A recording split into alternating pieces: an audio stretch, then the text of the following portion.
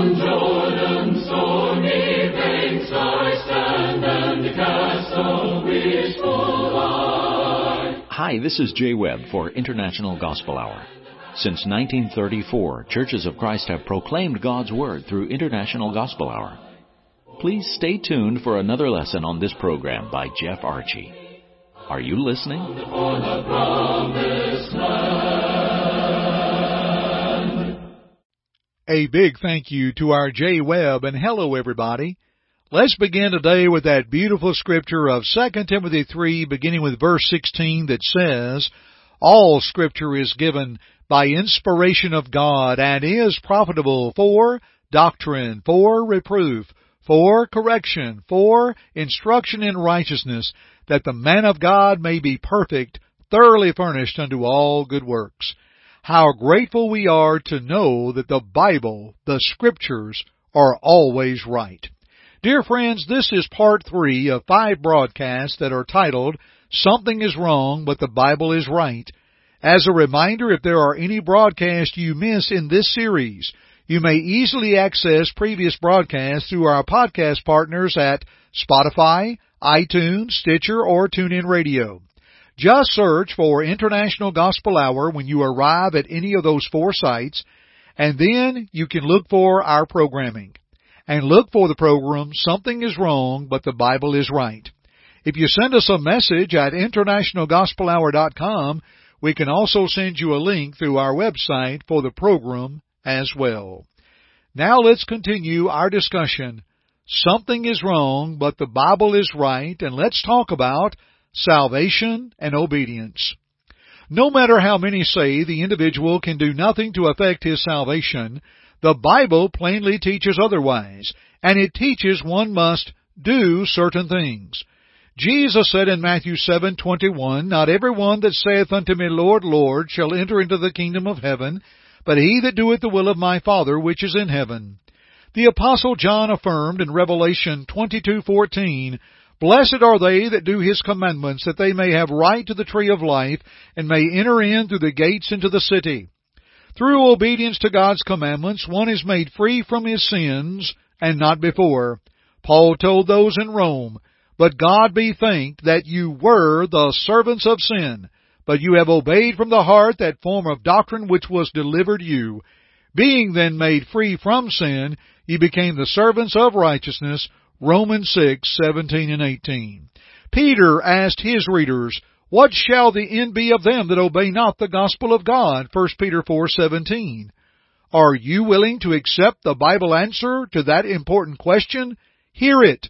2 Thessalonians 1:7-9 says, "The Lord Jesus shall be revealed from heaven with his mighty angels, in flaming fire, taking vengeance on them that know not God, and that obey not the gospel of our Lord Jesus Christ, who shall be punished with everlasting destruction from the presence of the Lord and from the glory of his power."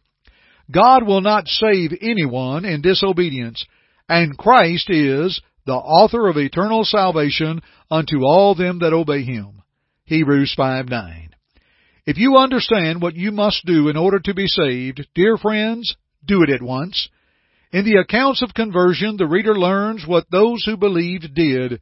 In the book of Acts, particularly those on the day of Pentecost who gladly received his word were baptized, Acts 2:41. The eunuch asked in Acts 8:36, "See, here is water. What doth hinder me to be baptized?" The Philippian jailer in Acts 16:33 took them the same hour of the night, and washed their stripes, and was baptized, he and all his, straightway. Yes, dear friends, the Bible is right about the question of salvation. Let's now consider, if you will, to take our Bibles in hand and continue our thoughts of something is wrong, but the Bible is right, and the Bible is right about the church. What connection is there between the church and salvation? Many contend the church has nothing to do with salvation. When we consider that, though, a lot has been said about unsaved church members and saved non-church members. Some questions are in order, and again we must let the Bible supply the answers. Number 1, does the church save? The Bible teaches Jesus is the one who saves. Matthew 1:21 says, "Thou shalt call his name Jesus, for he shall save his people from their sins." No, dear friends, the church does not save. Can one be saved outside the church would be our next question. The Bible teaches all the saved are in the church. Acts 2:47 says, "And the Lord added to the church daily such as should be saved." Since the Lord adds to the church the saved, one must conclude that there are none saved outside the church. Those who are saved from their sins are those who will gladly receive God's Word and obey it, just like those on Pentecost. What did those people do to become members of the church?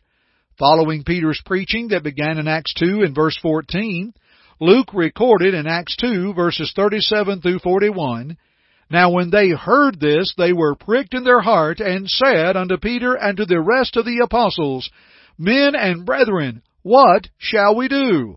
Then Peter said unto them, Repent, and be baptized every one of you in the name of Jesus Christ for the remission of sins, and you shall receive the gift of the Holy Ghost. For the promise is unto you and to your children and to all that are afar off, even as many as the Lord our God shall call."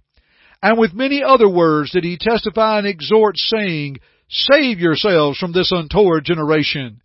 Then they that gladly received his word were baptized, and the same day there were added unto them about 3,000 souls. Peter told the people how to receive the remission of sins, and those who gladly received his word were baptized and added to the church, Acts 2, verse 47. Membership in the Lord's church is not a matter of popular vote by those who are members. God adds those who have been saved to the church, and He does not add any who have not been saved. Yes, one must be a member of the church to be saved, because only the saved are members of the church. A clear concept of what the church is will make that fact apparent. The church is the body of Christ, and He is the Savior of the body.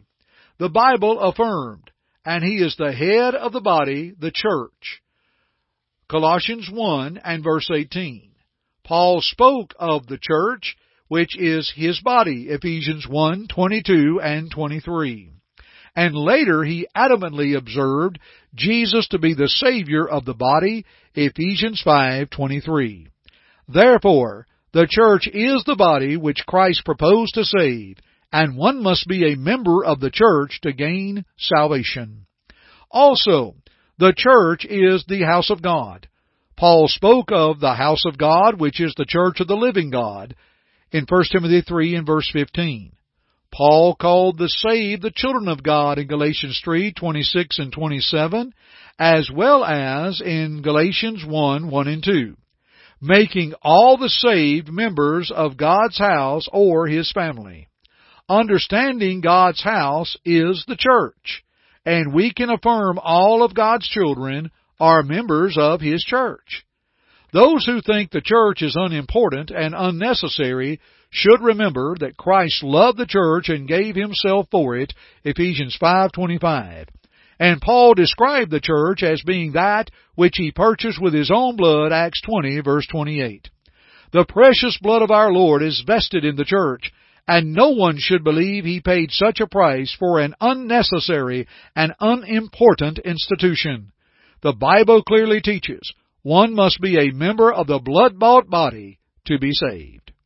Dear friends, this will bring us to another question. Which church is the right church? This is an often asked question.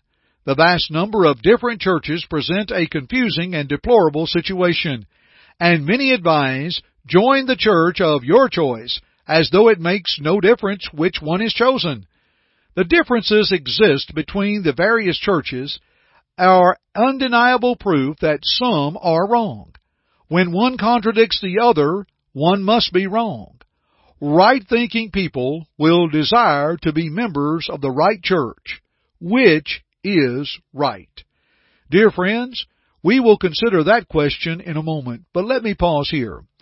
Have we created interest in your mind and heart over the things that have been said today? Would you like to study this further on your own? We offer to all of our listeners, absolutely free, a home Bible study course. You can do it by mail. You can call us at 1-855-IGH-6988 and we'll send it to you. Just give us your name and address and say, "Send me the study." That's 1-855-IGH-6988.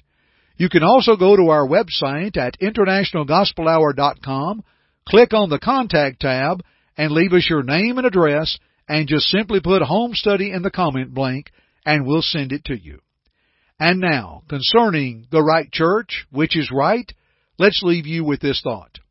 The right church is the one you read about in the Bible. The Bible speaks of only one church, and a multiplicity of churches from which to choose is completely foreign to the teaching of the Bible. Christ promised to build one church. In fact, He said in Matthew 16:18, "Upon this rock I will build my church, and the gates of hell shall not prevail against it." Christ did not promise to build churches as in the plural. Instead, He said, "my church," which is singular. And true to His promise, Christ built only one church, Acts 2. Christ purchased only one church, Acts 20:28. And He loves only the one church for which He died, Ephesians 5:25. At no time in the history of humanity did He ever promise to build or purchase a plurality of churches. To justify the great number of different churches in the world today, some have made the point of the Bible speaking of the church in the plural sense. The Bible does speak about the churches of Galatia, 1 Corinthians 16:1, the church at Ephesus, Revelation 2 and verse 1, and the church in Smyrna, Revelation 2 and verse 8, among others. However, those congregations were all part of the same universal church and did not present differences in name, teaching, or headship. They only differed in location. They were simply different congregations of the one church. Dear friends, when we ask which church is the right church is the one you read about in the Bible. We're going to continue this thought in our next broadcast, and I am delighted you have joined me on this broadcast today of the International Gospel Hour. Until next time, friends, I'm Jeff Archie, and keep listening. Thank you for listening to our broadcast today. We hope first that it glorified God, but second, we hope that it edified you. Listen to it again if you need to, or to other lessons in this series by going to the Media tab at our site, internationalgospelhour.com.